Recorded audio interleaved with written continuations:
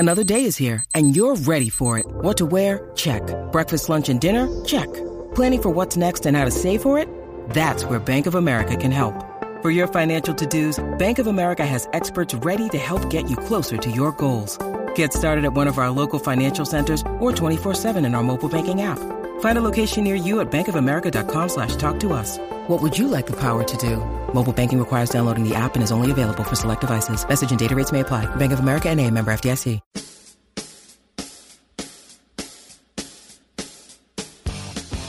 It's Light the Tower, your daily look around the world of sports. With Hall of Fame broadcaster and voice of the Texas Longhorns, Craig Way, and Horns 24/7 insider, Jeff Howe. On your live, local, and independent home for sports talk in Austin, The Horn.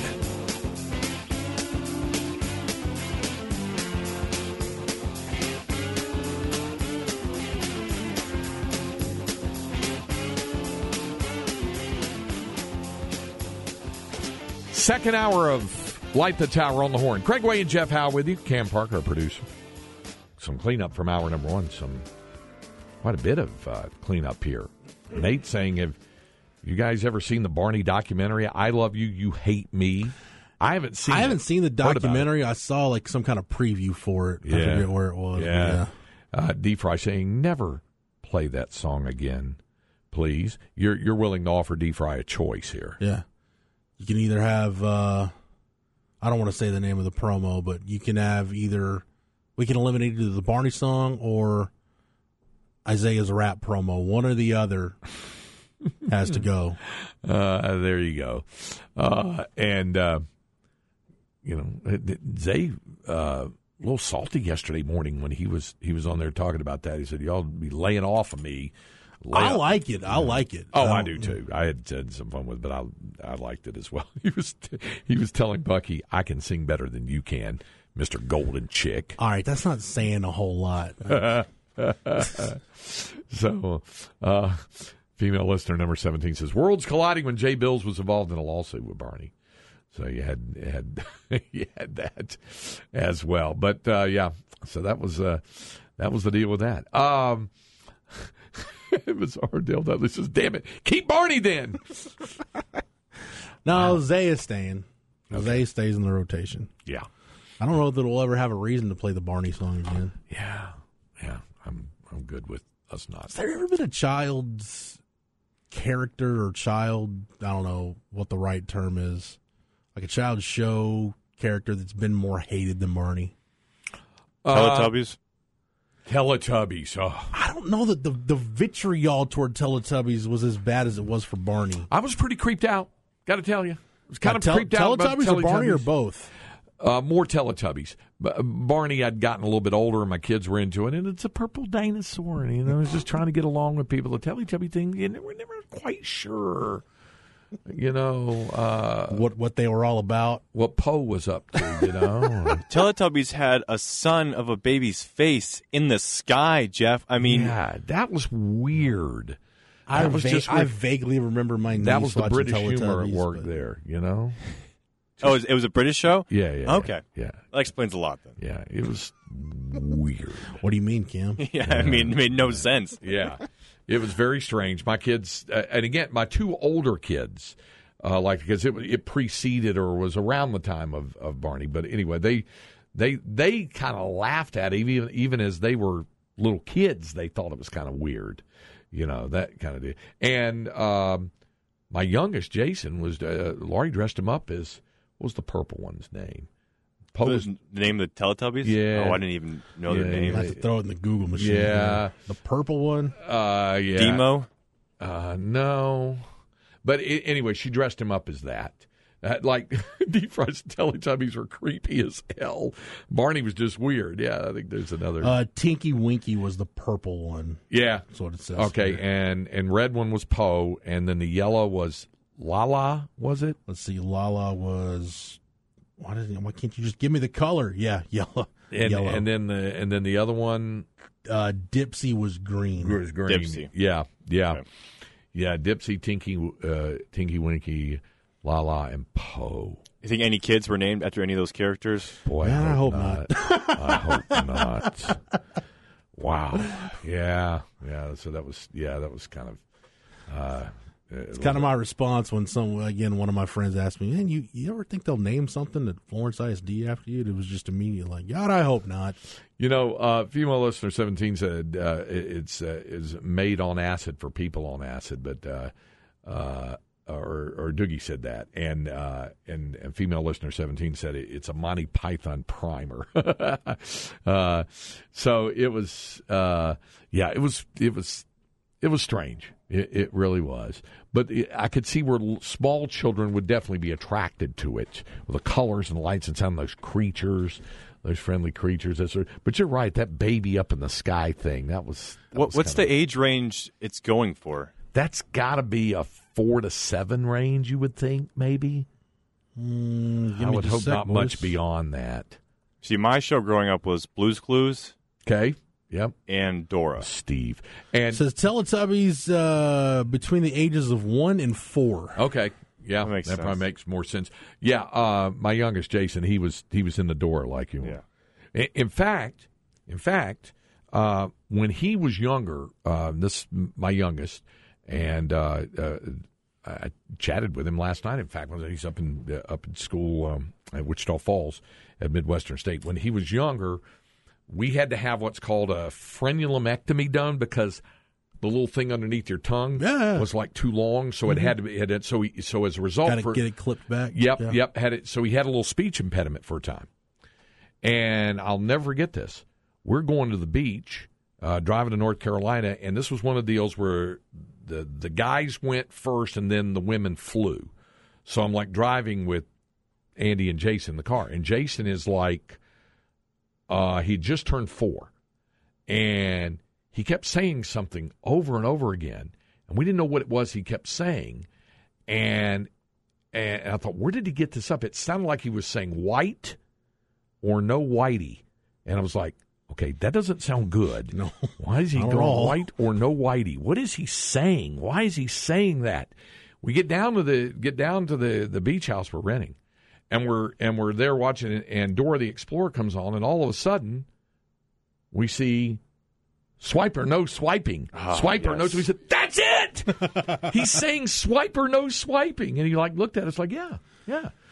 It sounded like white or no whitey. It was like swipe or no swiping. That's what that was from Dora the Explorer. There's a YouTube series I came across. I can't remember what it was, but it's basically like somebody took a spin on like all these child characters like Dora and Caillou and Arthur, and basically what it's like if they were grown up and in the real world, but like mentally they never evolved. It's pretty hilarious. Back in the days, what's the anime one? Franklin, the one with the turtle? Yes.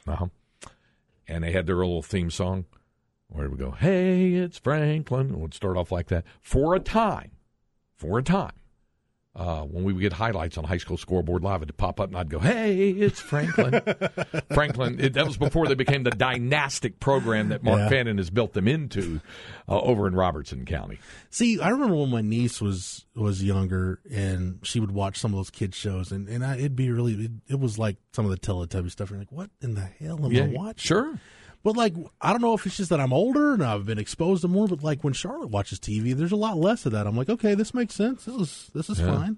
I think it's evolved a little bit. What makes the Teletubbies even creepier is that they're gigantic. The purple one's 10 feet tall. And, again, when Jason was little, I think it was my mother-in-law that actually made the costume, or they got the costume for him, and he was in the purple Tinky Winky costume there for that.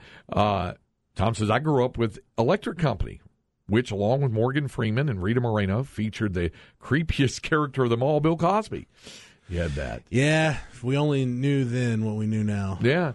What we know now. Yeah. And then somebody said, wasn't a brown Teletubby named Poopsie? It would have worked, but it did not. It did not. And somebody said, geez, I'm getting old. My show was Captain Kangaroo. You think about Captain Kangaroo, and that show was on, I believe, 23 years. Bob Keeshan, who got his start as Clarabelle the Clown on the Howdy Doody program back in the 50s. But you had Captain Kangaroo, you had Mr. Green Jeans, Bunny Rabbit. You had that. 29 years. 29 years for Captain Kangaroo. 1955 to 1984. And he had a haircut exactly like Mark Davis, the owner of the Raiders. Like the Jim Carrey bowl cut from Dumb and Dumber? Just like that, Captain Kangaroo. Yeah. But we watched it, like the little training, all the ping pong balls dropping. That was the thing that was watching. And then, of course, Sesame Street was, was really the standard bearer. Pretty much. That was mine. Sesame Street, Mr. Rogers. That was pretty much all I remember. Somebody said the Banana Splits. Zoom, which was out of Boston. And then it said, I bet Craig remembers Captain Kangaroo. Absolutely, I do. The only thing I know about Zoom is the Inception South Park episode where Mr. Mackey goes back and he's a kid again and he's in his room watching Zoom and playing with the light bright. Yeah. Somebody said, don't forget Yo Gabba Gabba. I remember that.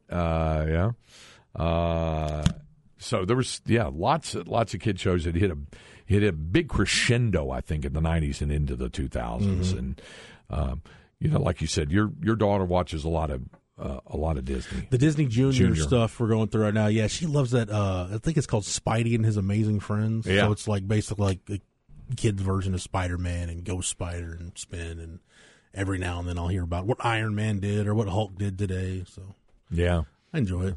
Bozo the Clown. When I was growing up in Greensboro, we had a local version. Local TV, Bozo the Clown, is like one of those shows that you see local with the host, and my younger brother and I were actually on the show in a group of kids there, and ours was called Limbo the Clown there. So yeah, all those folks in the Dallas-Fort Worth Metroplex will remember Mr. Peppermint, that show with Jerry with no B-O-Z-O. Sorry. You've never heard of Bozo the Clown? No. Yeah, sure you could. Like Joseph Romper Room, that was another one of those. Yeah, your good friend George Dunham does a very, very fine Mr. Peppermint impression. Mr. Peppermint, who's Jerry Haynes, no longer with us. His son was the lead singer in the Butthole Surfers. No way. Yep, or was in the band. Okay, so we've had an Ivan Putski story today. We've had Teletubbies, Barney, and a Butthole Surfers reference. That pretty much sums up this show, right? Just in a nutshell. That for your bingo card for and we even get squeezed in some Longhorn basketball. Yeah, absolutely. We'll do that. Speaking of which, the Longhorns, despite the loss, still you said only dropped one spot in the Ken Palm, the number 9. Yeah, they're down to 9 in Ken Palm, and I just checked the net. They're 9 in the net, also down 2 spots. Tech, I don't know what they moved up in Ken Palm. Tech 63 in Ken Palm. They moved up 10 spots in the net rankings from 70 to 60. Well, it helped them a great deal. I heard Aaron talking about this morning. About them trying to maybe make a push to see if they can get into the NCAA tournament. They could be a tough team. They're 14-12, and they're 3-10 in the league, so they're going to have to go a ways. They're really going to have to get hot, and maybe even if they don't win the Big 12 tournament, at least get a good run in the tournament to get to that point. I'd say they're still well on the outside looking in. Because even with the Texas win, Craig, even with their win over Iowa State too, in K-State, so they've got three wins. Those are their only 3 quad 1 or quad 2 wins. They're 3-11 in quad 1 and quad 2 games. There were conversation. I read a piece yesterday about how West Virginia was running out of time to pick up quad 1 wins and had another opportunity to get away from last night. Not really get away. That Baylor largely dominated the game. They ended up losing. But if you look at the rest of the league, right, in quad 1 and 2 games, Texas 9 quad 1 wins. They are 11-6 in the top 2 quadrants. Baylor 9 quad 1 wins. They are 12-6. Kansas 11 quad 1 wins. They are 14-5. You go all the way down. Even TCU. TCU's got 5 quad 1 wins. They are 8-7 in the top 2 quadrants, and then it falls off after that. But Oklahoma State. This is why Oklahoma State's still in at 4 quad 1 wins. They're 7-8 in the top 2 quadrants. Yeah. So, Tech and even to compare Tech, like, Oklahoma has this. Oklahoma actually has more wins in the top 2 quadrants than Texas Tech does right now. I'm going to let you pull up Jerry Palm's bracketology. Joe Lunardi had updated his this morning. I don't know if Jerry updates his daily. I know going into yesterday, he had Texas as a 1 seed. Yeah. Today, this morning, on Joe Lunardi's bracketology, he has Texas as a 2 seed and has had them in a 2 seed, did not have them moving up or down. He's got them as a 2 seed playing in Denver. This would be interesting if it turned out this way, Jeff. He has them playing UNC Asheville, which, of course, is coached by former Longhorn assistant coach Mike Morrell, in the 2-15 matchup. If they win that, they would play the winner of a 7-10 matchup, according to Lunardi, in Denver, between San Diego State and Texas A&M, with the Aggies as a 10 seed there. Interesting. Yeah. His 4 number ones are Alabama, Purdue, Kansas, and Houston. So would be the ones there. Last 4 bye still has West Virginia getting in. In other words, not having to go to Dayton. Yeah, Jerry had West Virginia in Dayton as one of the last 4 in. Going into the week, Jerry said Jerry only updates his every Monday. Gotcha. But Jerry's first 4 out going into yesterday were Kentucky, A&M, Arizona State, and Oregon. He has 8. Lunardi has 8 Big 12 teams in the field. So obviously, as I mentioned, Kansas he has as a 1 and Texas as a 2. He's got Oklahoma State in the field and on the way up as an 8 in Columbus. Kansas is a 1 in Des Moines in the East region. As I mentioned, he's got Iowa State as a 4 in the West region. TCU is a 6 in the East. West Virginia is a 10 in the East. Kansas State is a 3 in Des Moines in the West. So, I think the only thing that differentiated there on the Jerry Palm bracket from yesterday, he's got Iowa State as a 5. Didn't you say Lunardi has him as a 4 right now? I believe that's correct. Yeah, Jerry had him as a 5. Yeah. Everything else, and Jerry had Texas as a 1. Lunardi's got him as a 2. Well, they're kind of on the line because he's got Iowa State as a 4, but he's got the arrow down, meaning they're sliding toward the 5. And how about this? If this turned out to be the first-round matchup, Iowa State against Drake from right there in Des Moines. You know what? But they wouldn't play it in Des Moines. According to his projection, they would be in Albany. You mentioned that hypothetical 2/7-10 matchup Texas could be in. How about this? If you're U of H, this is the Jerry Palm bracket. You'd play Colgate in the 2-15. Then your second-round game in Des Moines, you get the winner of Duke and Auburn. It's funny. Lunardi has Houston's 1 playing A&M Corpus in the first round in Birmingham, then facing the winner of an 8-9 matchup between the 8 seed Providence and the 9 Duke. So Duke involved in that if it happened. Providence is one of those teams I wouldn't want to see in my bracket. I think Ed Cooley does a really good job. Yep, I agree with you. Ed Cooley does a really good job and never gets talked about being a candidate to move up for higher Power 6 jobs or more prestigious Power 6 jobs. Yeah. He's done a really good job with that Providence program. By the way, I left out Baylor. Has Baylor as a 2 seed in Denver, playing in the South. That's exactly region. where Jerry Palm had Baylor going into the week.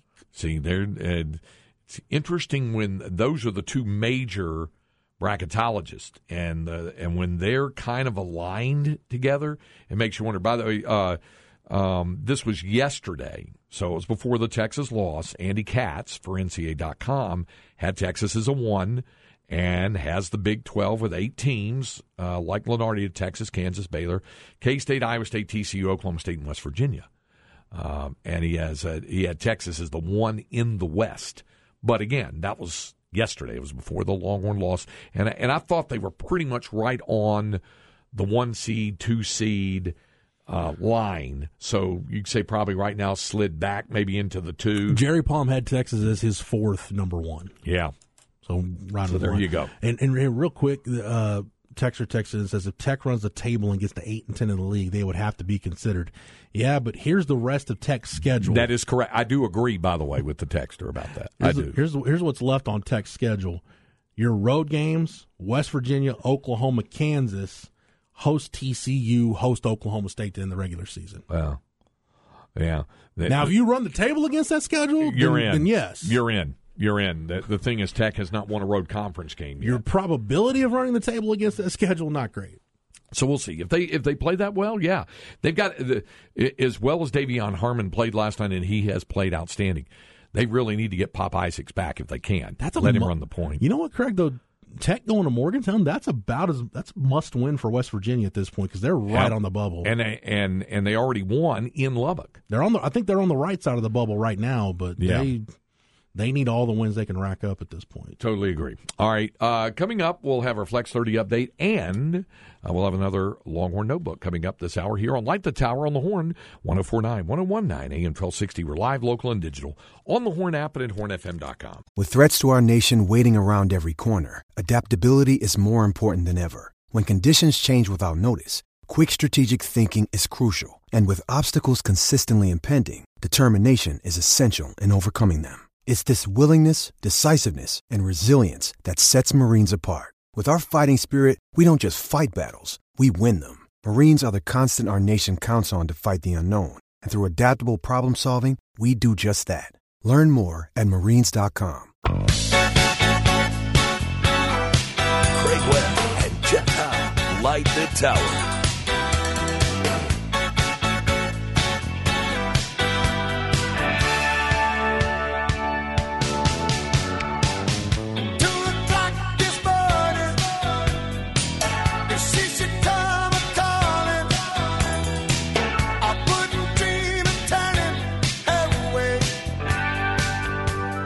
This is Light the Tower on the Horn. Craig Wade, Jeff Howe with you on this Valentine's Day. Hope it's off to a good start for you. Before we get to our second hour Longhorn Notebook, it is time for our Flex 30 updates. Flex ATX for the best high school sports coverage. Listen to the Horn and go to FLXATX.com. Flex 30 is brought to you by Brain Vault. Brain Vault is a revolutionary and patented mouthguard that has been proven to help reduce the risk of concussion. Visit BrainVault.com and join the movement. Playoff time. At least for girls basketball, and boys get underway next week. But there was playoff action last night. Vista Ridge, one of the teams to watch on the girls' side, got 17 points, 11 rebounds, 5 steals, and 3 blocked shots from a sophomore, Kiana Wormley. And they beat Bowie in the bi-district round 51-37. They played that over at McNeil, and so they move on now to the area round of the playoffs. So Vista's on through to the next round, and they will take on the winner of a matchup in San Antonio tonight. So a nice one. A lot of the games, by the way, are scheduled for tonight, but there were a few games, and that game tonight is Lady Bird Johnson of San Antonio against San Antonio East Central. They're going to play the winner of that in the area round. But there were other games, like Pflugerville beat Travis last night, 64-25. Hendrickson beat Navarro, 89-24. Round Rock beat Westlake last night in bi-district, 43-35. And that was the Dragons' 26th win of the season, tying the 26 wins from Round Rock's 88-89 team. The first playoff win for Round Rock since that same season. Doug Davalos, the coach there of the Round Rock girls. Mm-hmm. So there is your Flex 30 real update. Quick, Craig, just one note on the boys' side. Shout out to program in my neck of the woods. San Marcos High, 33-3. You talked about them being a sneaky team that could get out of Region 4. 33-3, going for an outright district championship tonight, hosting East Central out of San Antonio. There you go. All right. How about Malik Presley right now? We talked about him being healthy and back. Oh, yeah. How about averaging 20.6 points and 9.6 rebounds, 4.1 assists, 1.7 steals per game for the Rattlers right now. Impressive stuff for San Marcos there. All right, there's your Flex 30 update. Let's move it on forward and get to our second hour notebook. Jeff Howe's Longhorn Notebook. Longhorn Notebook brought to you by Erin Bowersock, your home loan expert, your Longhorn lender. Check her out on the web at bowersockteam.com. I want to bring up something that I don't want to spend too much time on, and then I want that's going to roll into something that I really want to get your take on. I think I know where you're going to go with this, Craig, but I want to see if you take this ride with me. My colleague Brad Crawford, using the help of College Football News, ranked we got this on. It's on the site at Horns 24/7, ranking the toughest schedules in the Big 12 in 2023. Would you like to know where Texas' schedule came in, Craig? Yeah, tell me. Right in the middle, number 5. Rice at Bama, Wyoming, and then your conference slate at Baylor, home against Kansas, the OU game at Houston, BYU at home, K-State at home, at TCU, at Iowa State, and then Texas Tech at home. Basically, it comes down to Texas only has to leave the state twice this year to play a football game. They have to leave it to go to Tuscaloosa. They have to leave it to go to Ames later in the year. The toughest schedule in the conference right now, according to College Football News, and we break this down, our guys at 24/7 Sports do. Man, I don't know what West Virginia was thinking. You remember some of those old Colorado schedules back in the day that Gary Barnett would put together? It's like, dude, like, what were the Indianapolis Colts not available? Like, what are you doing? You go to Michigan, you go to all those places. Yeah. West Virginia's non-conference schedule in basically a make-or-break year for Neil Brown, which I think a lot of people were surprised that he got another year. They're at Penn State, host Duquesne, then host Pitt. Wow. Then their conference schedule, road trips are Tech, Houston, UCF, Oklahoma, and Baylor. Home games against TCU, Oklahoma State, BYU, and Cincinnati. Wow. Did you say that they play back-to-back games against schools from the city of Pittsburgh?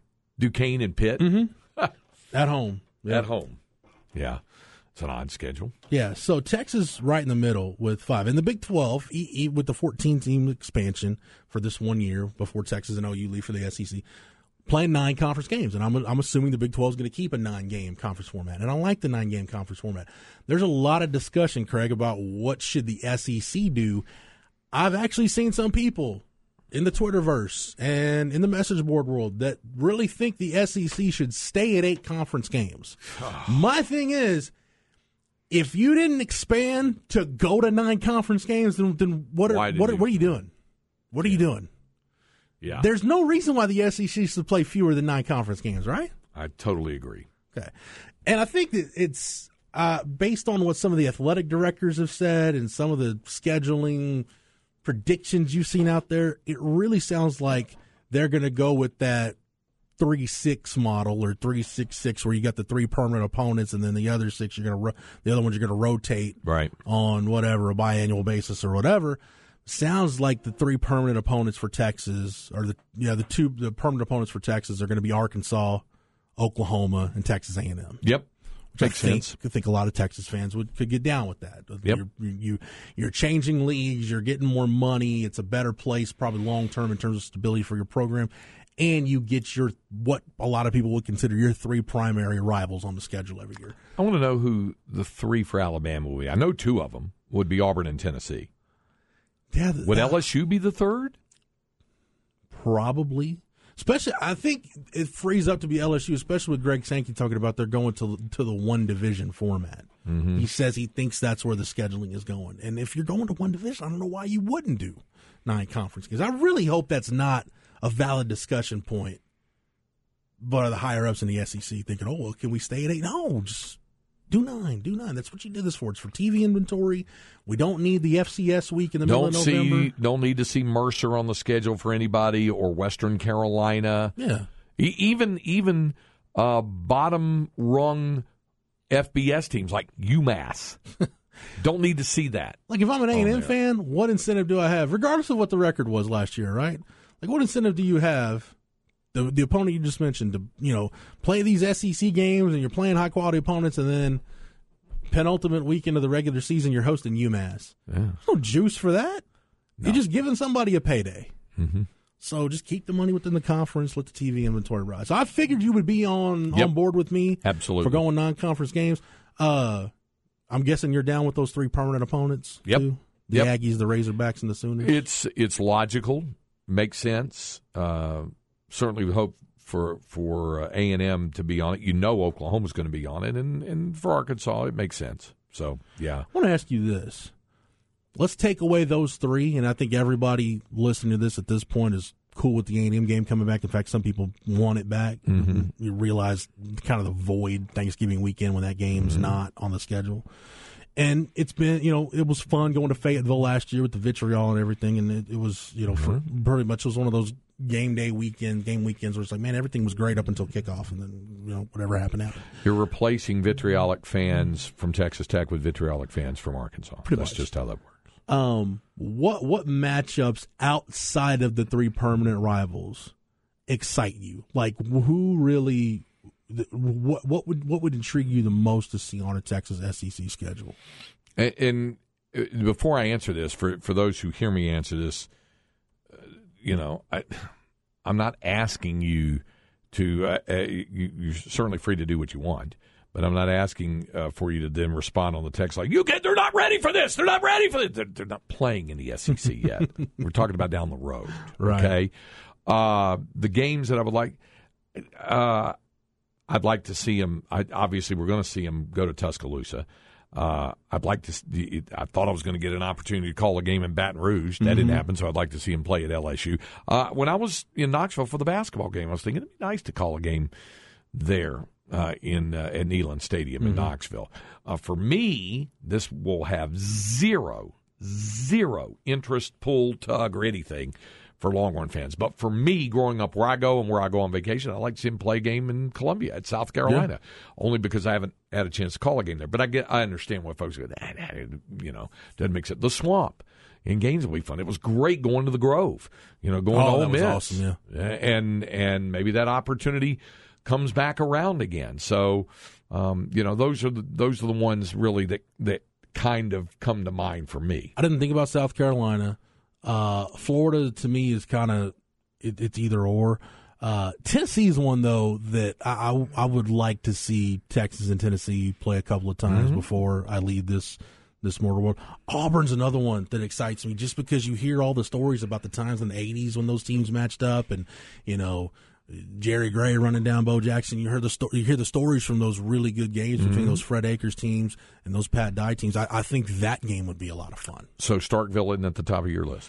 No offense to the people in Stark Vegas, but here's what's fun about the SEC though. Like most of these games, there's an angle on it. Like the first time they play, right? Sure. Like with LSU, it's going to be, hey, what would have happened if you would have had a normal year in 2020 and Texas would have gone to Baton Rouge? How different things for both programs might have been at that point.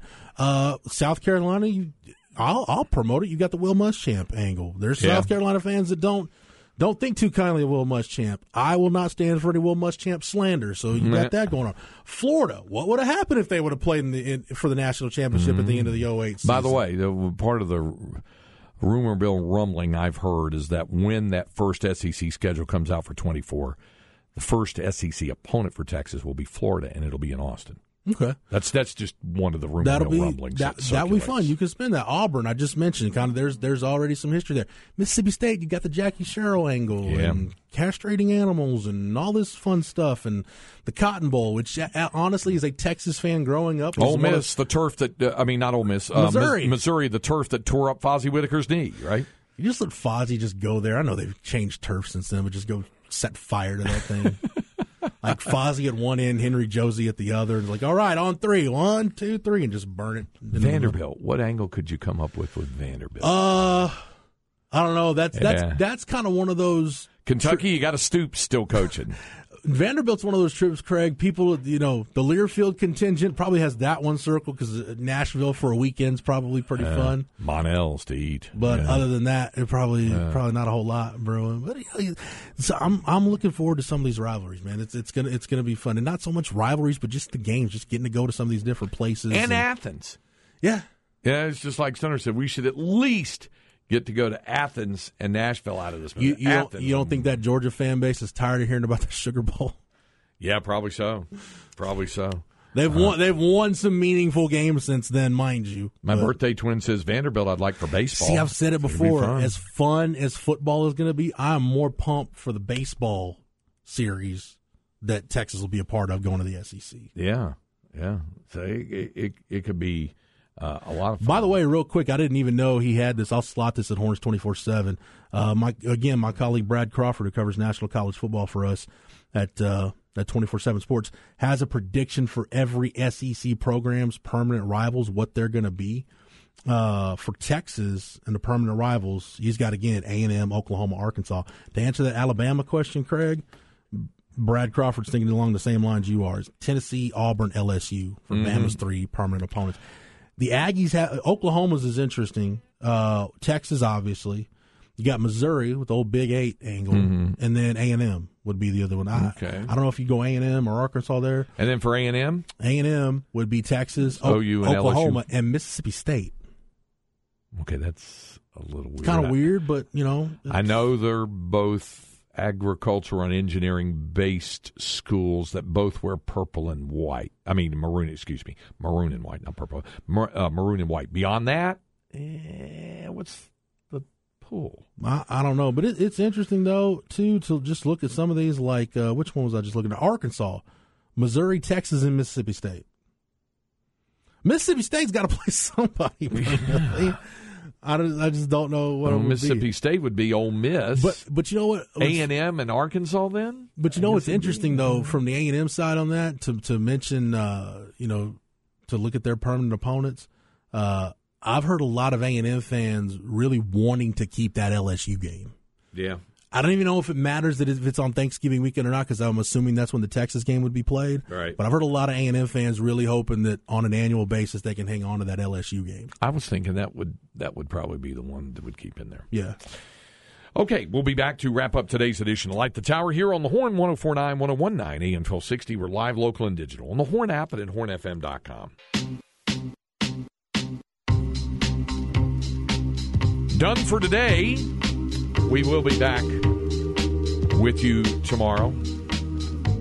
Probably, I'll say probably, without references to Teletubbies tomorrow. I think we've done our part there. Probably. So you got safe assumption. Dinner plans for Valentine's? Nope. I thought you said you guys were going to go out. We might. I don't know. Okay. I mean, going out to us at this point is like, hey, you want to go grab Chick-fil-A and bring it back to the house? Sure.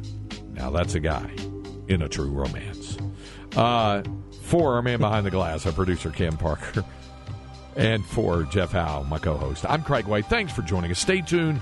Up next, Chad and Zay, and we'll visit with you tomorrow morning at 10 o'clock right here on Light the Tower.